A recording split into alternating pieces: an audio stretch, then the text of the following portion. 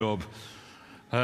We are reading through the Gospel of Luke, going through the whole thing, taking about a year and a half to do it. And over the summer, we're doing some of the stories that we might have done in the evening service that would work well in the morning as well. And we've got one of Jesus' stories today, the parable of the rich fool. So before I read it, let's pray that God will speak to us. We thank you, Lord Jesus, that you still speak today. And we pray, come by your Holy Spirit. And as we read the story in the Bible, as we think about what it means, will you speak to us and give us grace not to be foolish, but to trust you in every way. And we ask it all in your name. Amen. So this is Luke chapter 12, reading from verse 13. Someone in the crowd said to him, "Teacher, tell my brother to divide the inheritance with me." Jesus replied, "Man, who appointed me a judge or an arbiter between you?" Then he said to them, "Watch out. Be on your guard against all kinds of greed. Life does not consist in an abundance of possessions." And Jesus told them this parable. The ground of a certain rich man yielded an abundant harvest. He thought to himself, "What shall I do? I've no place to store my crops." Then he said, "This is what I'll do.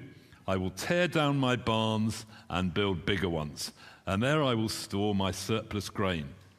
And I'll say to myself, you have plenty of grain laid up for many years. Take life easy. Eat, drink, and be merry." But God said to him, "You fool. This very night your life will be demanded from you. Then who will get what you've prepared for yourself?" "This is how it will be," says Jesus, "with those who store up things for themselves, but are not rich towards God." This is the word of the Lord. Thanks be to God. Well, it's a pretty punchy parable. Jesus told many punchy parables, but this one is absolutely shocking and blunt. You don't often have Jesus calling people fools as bluntly as that. So I want us to think this morning about what was so foolish. Because our society around would say that guy had got it, he'd done it right. Our society would disagree with Jesus entirely. To put it in modern context, here's someone who's worked hard, they've made lots of money, they're retiring early, they've moved to a nice big house, they bought other houses to live off the rents, they're throwing a party for their friends to celebrate how well they've done. Just before the friends arrived, they're on the veranda by the swimming pool, poured a nice drink, saying, "Lucky bloke, haven't we done well?" And before the guests arrive, there's a searing pain in the heart, and he dies of a heart attack before he gets to hospital. And Jesus says, "What a fool. What was the point of all of that?" It's really punchy. Now, when our children were young, a series of stories Jesus told was brought out by Nick Butterworth and Mick Intpen. This one has almost fallen apart because it got used so much. This is the story of the rich farmer. How many of you growing up, some of you in your 20s or 30s grew up with stories like this? Who can remember these? There we are. So a few of you. Some of you as parents read these. They're still brilliant. They're the same illustrator as Percy the Park Keeper, and it's that generation. Anyway, I'm going to read to you the story of the rich farmer, and I know you can't see the book here, so the pictures are up on the screen. Here is a version of the story. Here is a farmer who's very rich. The farmer is rich because his soil is rich, and his corn grows faster than anyone else's, and higher than anyone else's. And at harvest time, he has much more of it than anyone else. Lucky man. This year, he has so much corn that his old barn can't hold it all. It's bursting at the seams. "No problem," says the farmer. "I'll pull it down and build a bigger one. Then next year, I'll be rich enough to take life easy." So he builds a bigger barn. But when harvest comes around, the new barn is not big enough. The greedy farmer's planted more corn than before, and carrots too. "No problem," says the farmer. "I'll build an even bigger, better barn. Then next year, I'll be richer still, and then I can really enjoy myself." So he builds a bigger, better barn. But at harvest time, even the bigger, better barn is not big enough. Again, the farmer's planted too much corn, too many carrots, and a few cabbages as well. This time, the farmer says to himself, I will build the biggest, grandest barn the world has ever seen, and then I'll be so rich I need never work again. The barn he builds reaches up to the sky. When it's finished, the farmer sighs a great big sigh. Tomorrow, I'll gather in the harvest, and then at last I'll begin to enjoy myself. I know I'll have a party. But that very night, he dies in his sleep. Just like that. The birds eat his corn, the rabbits dig up his carrots, and his cabbages go to seed. The big barn stands empty, and the rich farmer never does get to enjoy his money. Poor man. Jesus said, how silly it is for a man to spend his whole life storing up riches for himself. To God, he's really a poor man. It comes with such a punch. And just the stories of Jesus often have a bite, but this one, I think, has more than many of them. And it's shocking to me, just reading it aloud. I preached on this at the 8 o'clock this morning as well. Just reading it aloud when Jesus says, in verse 20, God says to him, you fool, this very night your life will be demanded from you. Then who will get what you've prepared for yourself? Now, just have a chat among yourselves, parents with children or neighbors with each other or friends.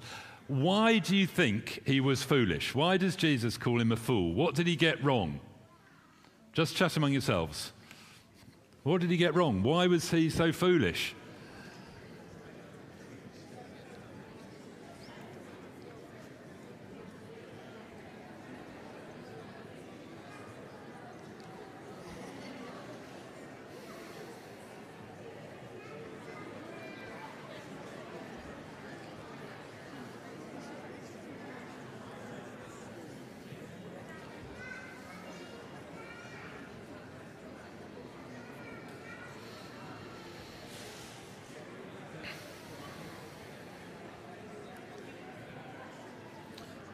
Okay, some of you could go on a long time. Some of you are willing me to butt in so you don't have to talk anymore.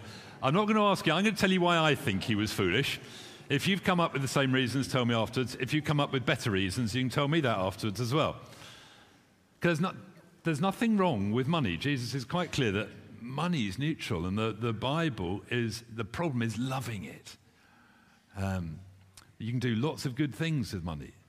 And Jesus talked about it a lot. So I've got two reasons I think he was foolish. There are probably lots more. And the first one, I think, is because he lived like God wasn't there. He just lived like it's all about me and what I've got. And he lived as if God simply wasn't there. Now, I meet lots of people, and you will all know lots of people who live like God's not there. Some of them even say they believe in God, but they live their life like he's not there. Their values are all the values of the world around. More, better, me. But God is there. And so it's really foolish to build your life as if he's not. The Psalm says, the fool has said in his heart, there is no God. Some people say to me, well, if God's there, where is he? I've been looking for him all my life. And when someone says that to me, I say, well, you haven't been looking very hard, have you? Because he's come in Jesus and said, here I am. What do you make of Jesus? God is not hiding. Some of you have heard me preach a few times will have heard this story. I haven't told it for a while. So have you ever played hide and seek with a toddler? I remember playing hide and seek. It was my Rachel had the favourite version of it when she was 2, nearly 3. And you have to be, when you're working with Rachel, you need to be very clear about what the rules are. So Rachel would say, Daddy, can we play hide and seek? I'd say, yes, darling. Tell me the rules. She'd say, you're going to close your eyes and count to 10, and then I'm going to go and hide in the bathroom, and you have to try and find me. So it's so important to get the rules straight. I'd say, let me get this straight. You're going to go and hide in the bathroom. I'm going to count to 10, and then I'm going to try and find you. She says, yes. And so I close my eyes, and I go 1, 2, 3, 4, and I hear footsteps running up the stairs. 6, 7, 8, 9, 10 coming to find you. And very loudly, I would say, I wonder if Rachel is in the kitchen. And I'd hear a little giggle from upstairs. I wonder if Rachel's in the dining room. Little giggle from upstairs. I wonder if Rachel's in Daddy's study. Bigger giggle from upstairs. Where is she? I wonder if Rachel's upstairs. And I start climbing the stairs. Giggle from upstairs. I wonder if Rachel's in Mummy and Daddy's bedroom. Peals of laughter from the bathroom. I wonder if Rachel's in Thomas's room. Even louder laughter from the bathroom. I wonder if Rachel's in the bathroom and the door flings open and she comes and gives me a big hug. Playing hide and seek with toddlers is brilliant. The point is, she wasn't really trying to hide. She wanted to be found. And that is the same with God. He has come in Jesus and said, here I am. And to anybody who says they're looking for God, ask them what they make of Jesus. It's really foolish to live life when there is no God, when he's come to this world to show us what he's like, and he's died on the cross so we can be forgiven and risen again so we can know him. So that's the first reason I think this man is foolish. He lives as if God isn't there. Nothing wrong with working hard, nothing wrong with doing well. The problem is doing it as if God's not there. The second thing I think was really foolish, and you may have got better reasons, but he lived as if this life was all there was. He lived as if there was no afterlife, as if there's no judgment, as if it's just getting the most toys you can in this life. But this life is not all there is. Jesus made it very clear that we are made for eternity. He rose again to show us that death is not the end. Some years ago, I jotted this down from a tombstone in Bedale, up in Yorkshire. If we can put this slide up. This is on someone's tombstone. Remember, friend, as you pass by, as you are now, so once was I. As I am now, so you will be, so be prepared to follow me. You might think quite good advice. Live like this life is not all there is. But someone had put in graffiti underneath these words: to follow you, I'm not content until I know which way you went. So, the point is, it's not just that this life is the only thing, there's two destinations. And if we're wise in this life, we will live life such that God is there and that one day we will give account of ourselves to God. Now, the glory of being Christians is we know that we're forgiven, but we still give account of our life to God. And when we do that, I expect there'll be some things we're really embarrassed about. Think, goodness me, I put a lot of energy into things that didn't matter. And there'll be other things where God tells us, let me show you what I did with your life and things you said and how you helped people. And we'll be amazed how much good he's done. But back to this story, Jesus says he's so foolish just to gather up stuff as if God doesn't exist and as if this life is all there is. And here's the last thing Jesus said. Can we put up verse 21 again, the last verse, please, Martin, of our story? Jesus said, here's the punchline, this is how it will be with whoever stores up things for themselves but is not rich towards God.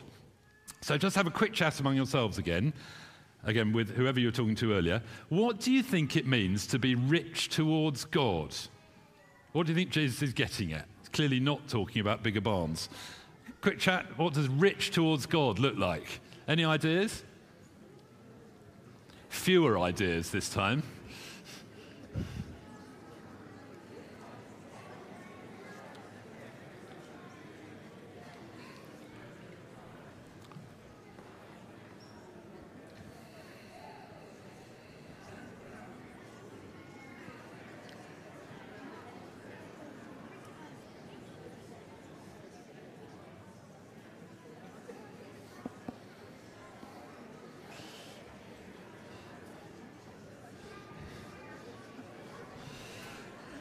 Tough this, isn't it? You come to an all-age service, you expect to sit and listen, and you have to do the work. Let me just interrupt you again. Do continue these conversations afterwards. God is looking for a relationship with us, so being rich towards God has to be looking to include trusting him, loving him, serving him. That means trusting him with our time. It means trusting him with our money. I always encourage parents, give your children pocket money once they get to school. Children, this could be a good day for you, because if parents haven't started giving you pocket money, you'll be going home and saying, Vicar says we should have it.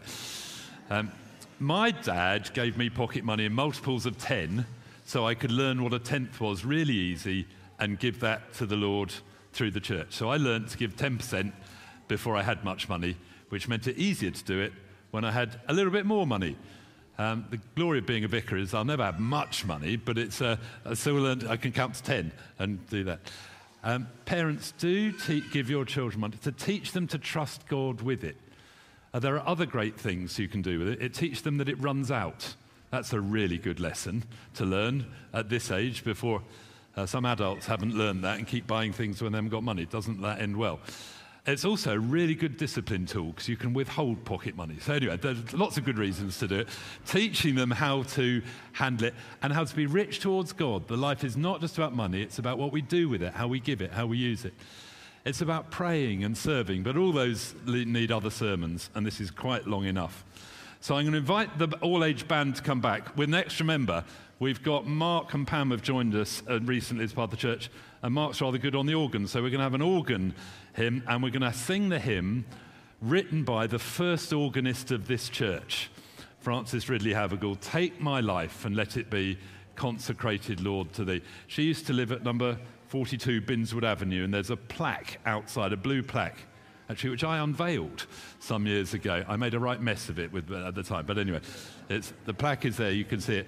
Frances Ridley Havergal wrote this famous hymn to a tune of Mozart's from when he was little.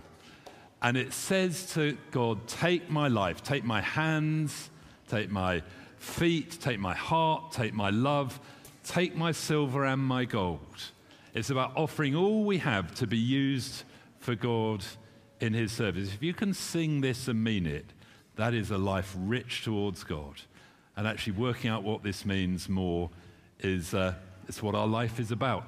If you're new to all this, we'd really commend you to do our Alpha course in the autumn. Suzanne mentioned it earlier. That's a really great way we have of helping people understand what all this is about. If you've never sorted out your own approach to money and giving, on the welcome desk, they can point you to how you can do giving through this church, and we encourage everybody to do that as part of our discipleship. But the band are in place. I shall stop wittering. Let's stand. I'm going to pray a prayer, and then we'll carry on praying in song.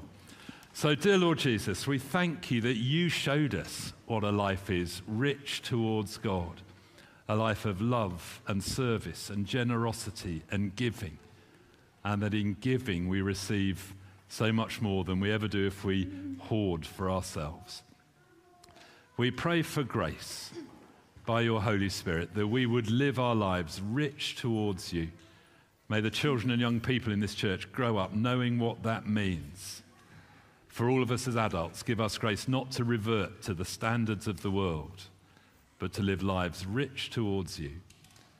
And we pray as we sing this hymn that you would help us to live it out with our lives better and better with every year that goes by. And we pray all these things in Jesus' name. Amen. Let's sing.